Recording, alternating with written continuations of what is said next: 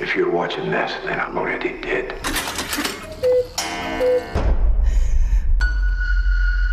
This property comes with a special tenant. You're the one thing that stands between her and the outside world. You're joking.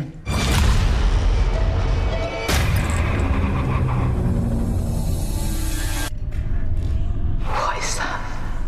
Come out, wherever you are.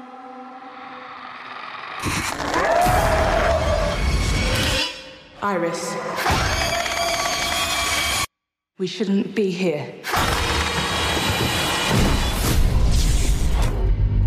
What is she? She has the power to bring back the dead. I want to see her. Money's really no object.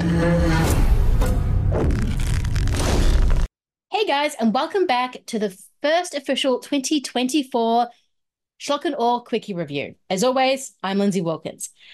And what better to start a new year of reviews with a February horror movie. Yay!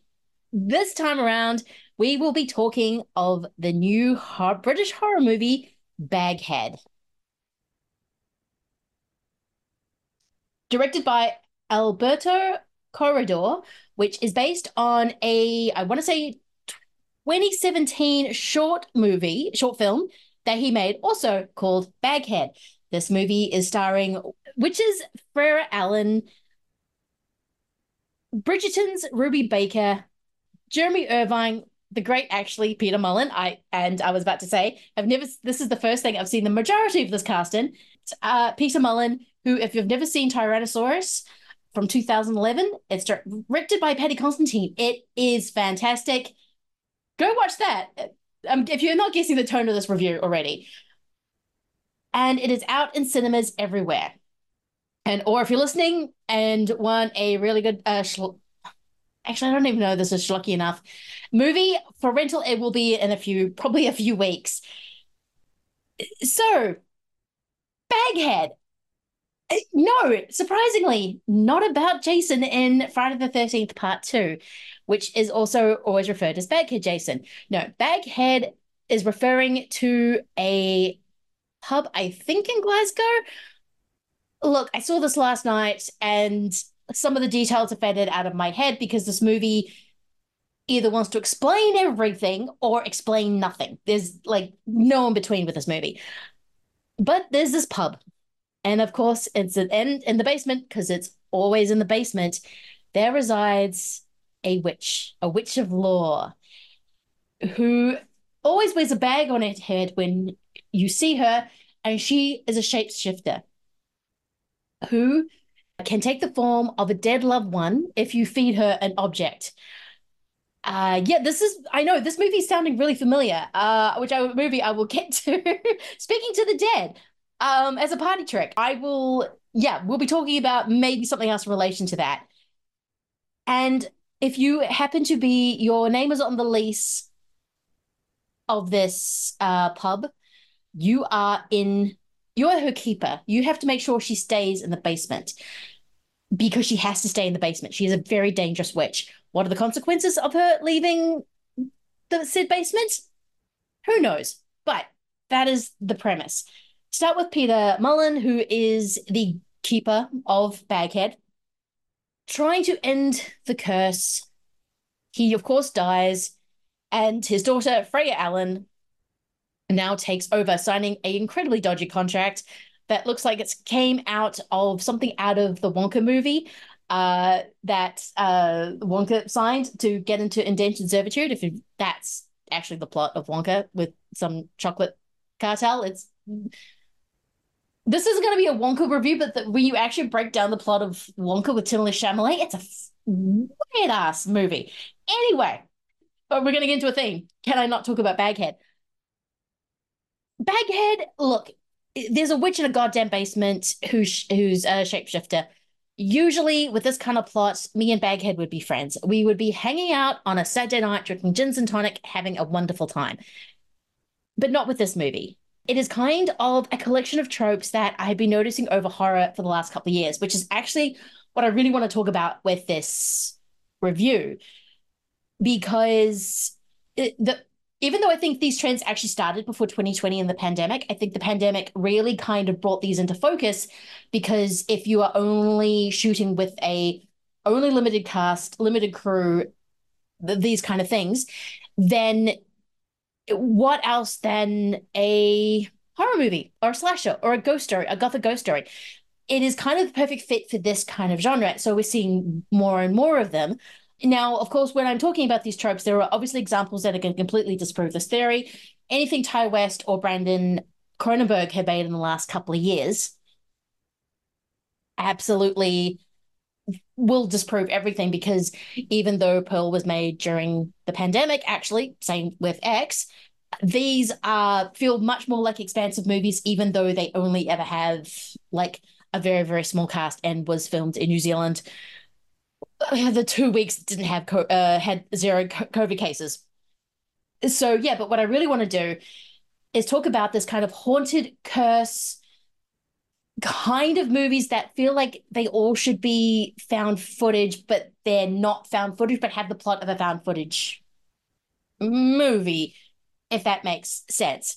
I think my biggest problem with Baghead is the fact that you can tell it was a short film. There is so much, I mean, this movie's only 90 minutes, but yet there is so much padding in it. A lot of people just wandering around in the dark. This is, again, a big trend with the horror movies in the last few years. I think I may need this to blame on Lights Out, Michael Dougherty's, I think, 2016, where everything's just in darkness. This is because it's easy to do cheap effects. It's meant to kind of give easy scares because you never know what's in the corner. Hereditary does this, but Ari Aster uses this to greater effect, especially because Toni Collette is usually crawling on the ceiling, and you can miss her. And when you do see her, it is an incredibly terrifying thing. So it is just a lot of these scenes where nothing happens and you're in darkness with sort of a character with a mobile phone with a torch on.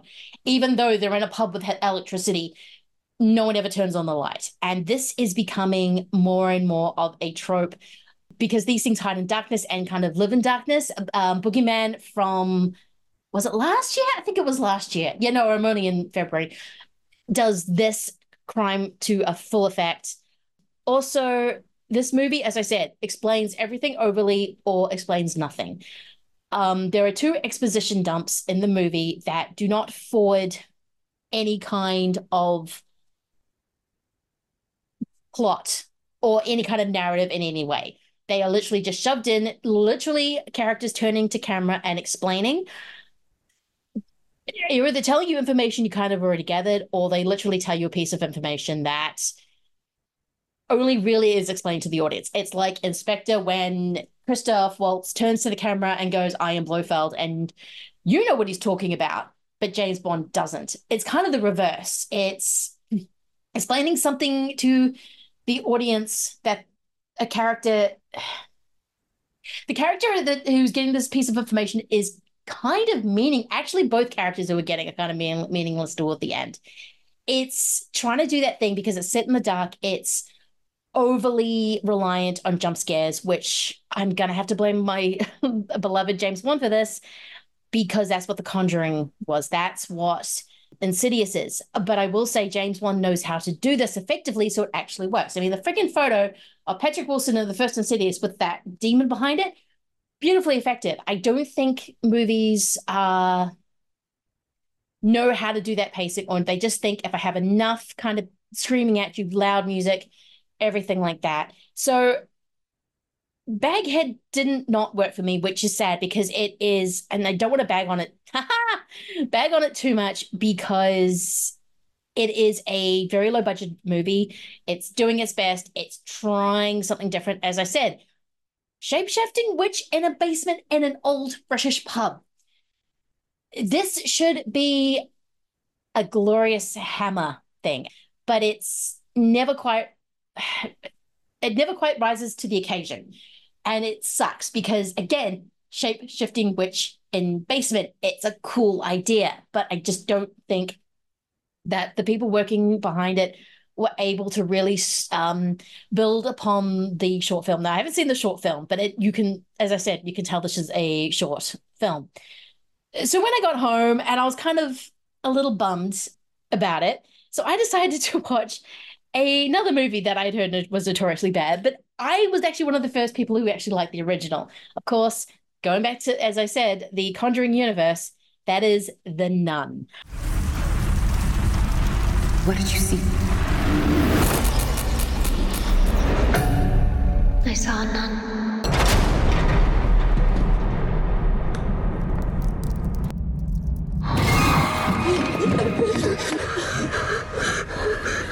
What's she doing? She's standing there. This thing, it's come back for me.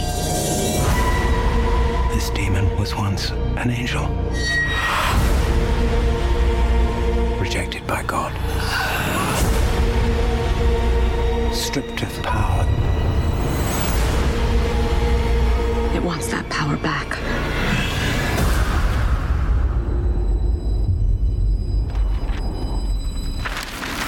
It's okay to be scared. I'm scared too. This came out last year. It's rentable everywhere, pretty much. So if you want to watch The Nun II, go ahead. Okay, compared to Baghead, I liked The Nun II better, but which is weird because there's actually not an actor in it that I actually like. Of course, this was directed by Michael Chaves. It stars Tessa Farmiga, she is not Vera. I'm sorry. I mean, actually, no, I lie. It did have Storm Reed, who I really do like from Invisible Man and Searching, which Searching's really underrated, given nothing to do. And given nothing to do. I actually do like Bonnie Aarons, who plays the nun. I think she has a really cool look. Actually, this has a lot of the same issues that Baghead does. And I think it's using, again, these tropes of wandering around in the dark so often. Again, this is set in the 1950s. Tessa Farmiga is, again, on the hunt for the nun, who is now terrorizing her way around Europe. Actually, to be fair, I was kind of on the nun side in this movie. Let the nun be the nun. She's kind of awesome. She just wants a relic. Just let her do her thing. I mean, Taser is, I think that's how you pronounce her name. I'm sorry if it's wrong. I mispronounced everything. But yeah, it does have that central problem of too many people wandering around in the dark. And as much as annoying as a jump scare is at every moment, the anticipation of one is even worse. Now, to be fair, I was jumping in Baghead because I'm a wuss when it comes to jump scares. They work on me every single time, even though I know when they're coming. And there's something just about the loud music, the sudden thing on screen, and I'm like, ah! Even though when it's kind of lame, like it is in Nun 2 and Baghead. These are both Gothic movies. When you're making something Gothic, the atmosphere is important, and both these movies are trying for atmosphere. But you also need the characters to fill up the space. And I think my favorite Gothic, so these kind of examples of the movies I'm about to talk about, which I think are actually really good, they all have really strong characteristics. Both movies are, I mean, in the first Nun, it literally turns into the Goonies at the end, which I was not upset about. I mean, my beloved The Pope's Exorcist is also about a basement because it's always in the basement. I mean, so both movies kind of have that thing of they don't particularly want to go for the gore, which I think can be used when they don't have the story or anything like, or the characters or the atmosphere.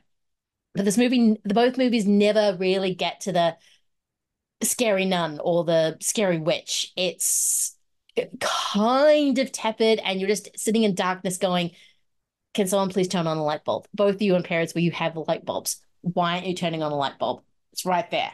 Seriously. So yeah, again, look, I didn't hate the Nun 2. It was actually kind of a little bit better than Baghead. So what am I going to say?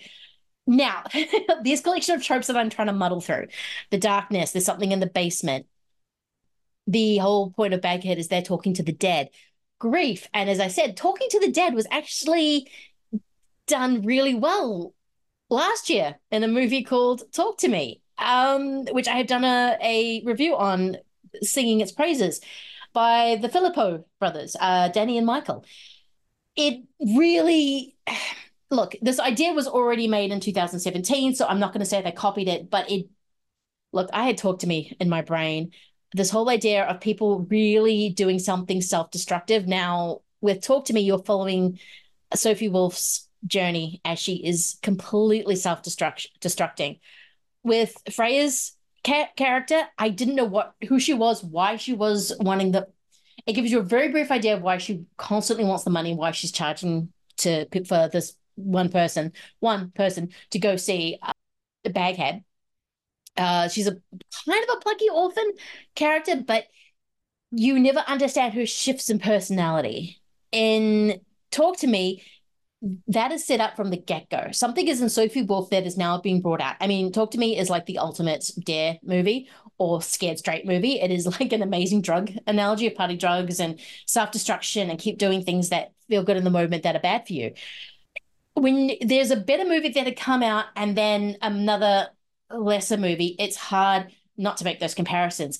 Like another movie that I kept thinking about, especially when you're going into basements, when you really shouldn't be going into basements, and trying to have those twists that kind of upend everything.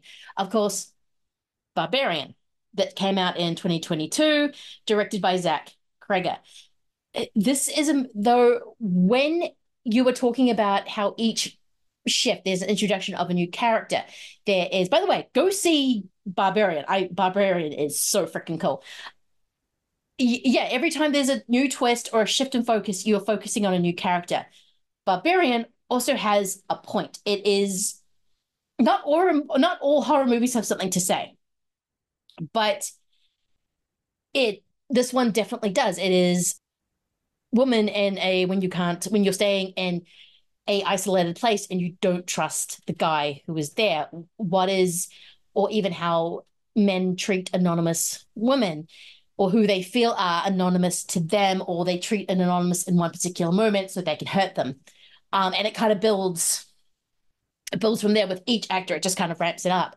And also about urban decay, because it's set in Detroit and all those kind of things.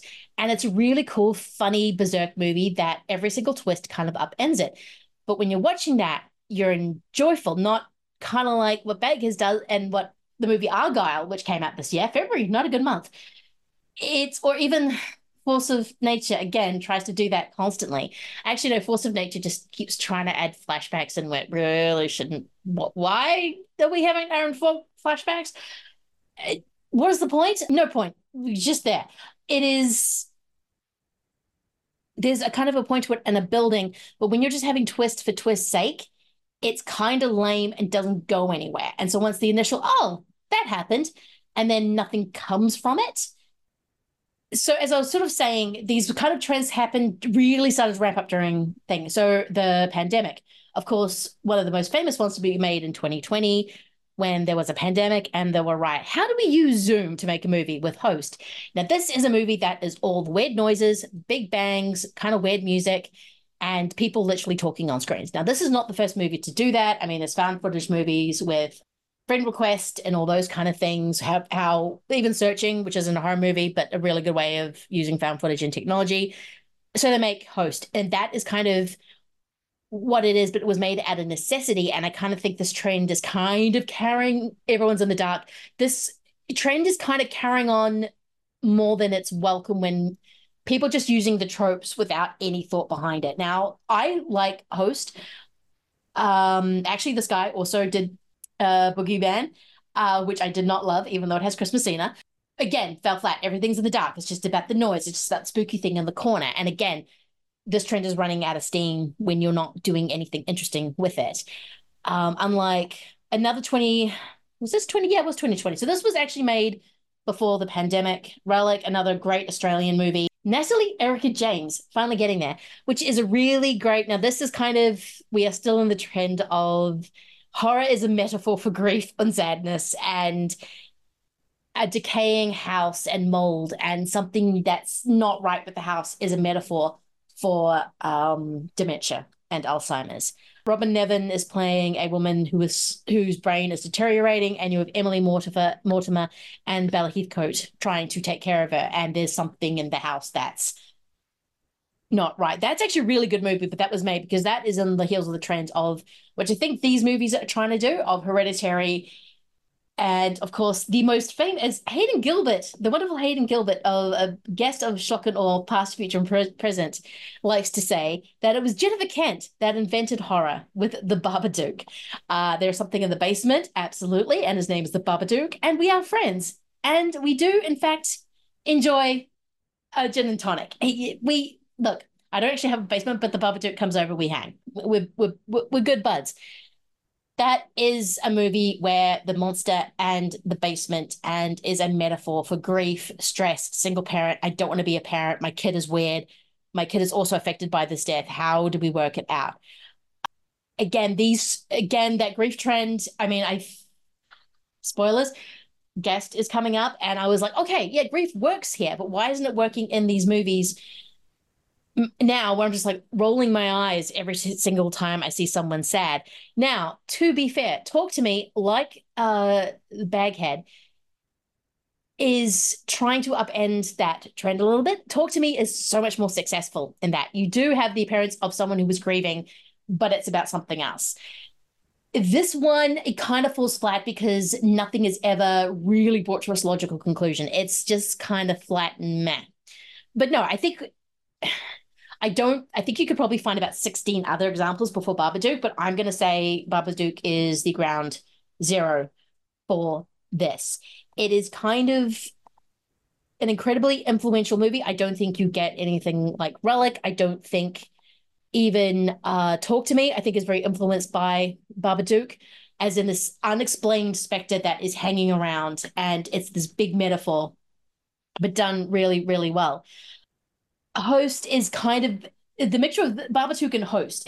Host was made not out of necessity, but the director Rob Savage saw an opportunity of, I can make a movie through Zoom. Let's do it. And it is actually effective. So I think when you have those two movies in horror, you start to see these trends. It's like Get Out came out. It was like, oh, horror needs a metaphor.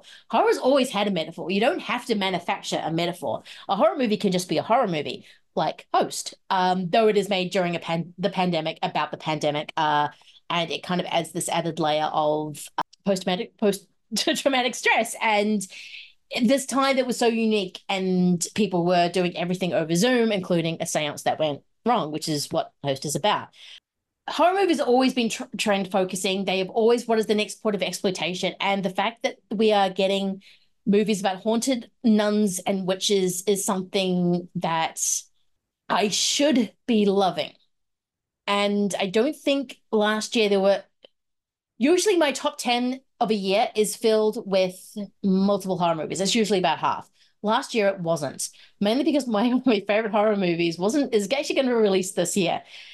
But there wasn't. And I think it's because we're at the end of this cycle. So we need another big thing to really reboot horror and go, okay, so like when a Scream came out in 96, or when A Nightmare on Elm Street came out in 84, or when A Texas Chainsaw Massacre came out in 74.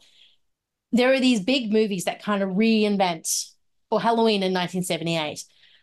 There are these movies that sort of horror movies that come out that make people go, bing, right, we can maneuver that. Now, that is like every single genre. But I think we are seeing not to say there isn't interesting horror movies coming out. As I said, my beloved Pope's Exorcist, which is using all these trends again, but it has Russell Crowe on a Vespa, getting drunk, and my beloved Alex Esso, making a lot of concerned faces.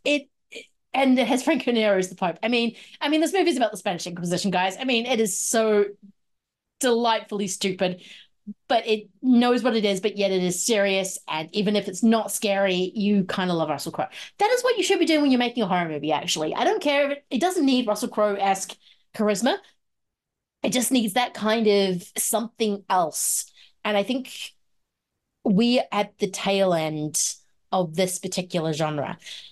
How about making a movie with light. I don't know. It's probably harder. I mean, it's easy to film in the dark, but I would like to see horror movies. And my favorite horror movie of this year, which was my favorite horror movie of last year, is very brightly lit. And it is awesome. Late Night with the Devil. Spoilers. That movie hides nothing and it's glorious. So, yeah, I think this is it. The Nun 2 and Baghead are kind of examples that we are at the tail end, which every genre has. Now, the other ones in the past, like Evil 669 or 666, or every single movie that was released in like 1992, we did actually get Candyman, so that is the thing. But when you see we're at a tail end and they're kind of floundering because there's nothing new they can do with the genre, something new comes out. And I think we're at that point where we need that something new. Now, I could 5 years' time go back and watch Baghead and The Nun 2 and go, you know what? I kind of like these. These are dumb, but I appreciate, or I like the tropes because I miss the tropes. At the moment, I'm over these tropes. And this Iman should be in heaven. This is gothic, this is demon, this is ghosts. All the things that I tend to love in a horror movie. As I said, I want to be friends with Baghead. I think would get on. It's just Baghead in this movie's kind of lame. So I'm going to end this ramble by saying, you know what? Go see Baghead. It's still a friggin' shape-shifting witch in a basement. Just don't expect too much. The Nun 2, even could watch The Nun 2. I mean, yeah, it's kind of boring, which I think is the biggest crime a horror movie can, any movie, but especially a horror movie can commit. But if not, go watch friggin' Brandon Cronenberg and Ty West horror movies that were made from 2020 because they're interesting, they're inventive. I mean, even if I don't love all of them, they're doing something completely different and they are brightly lit. Like they're daytime horror, which actually, yes, my request is daytime horror. Can we please bring back daytime horror? I would like to let the light in. And with that, I will end this ramble. Yeah, I'll be back. I've got a few things I'm working on for the reviews, so hopefully I can get them done. We will be back with another quickie review. All right, thanks, guys. Bye.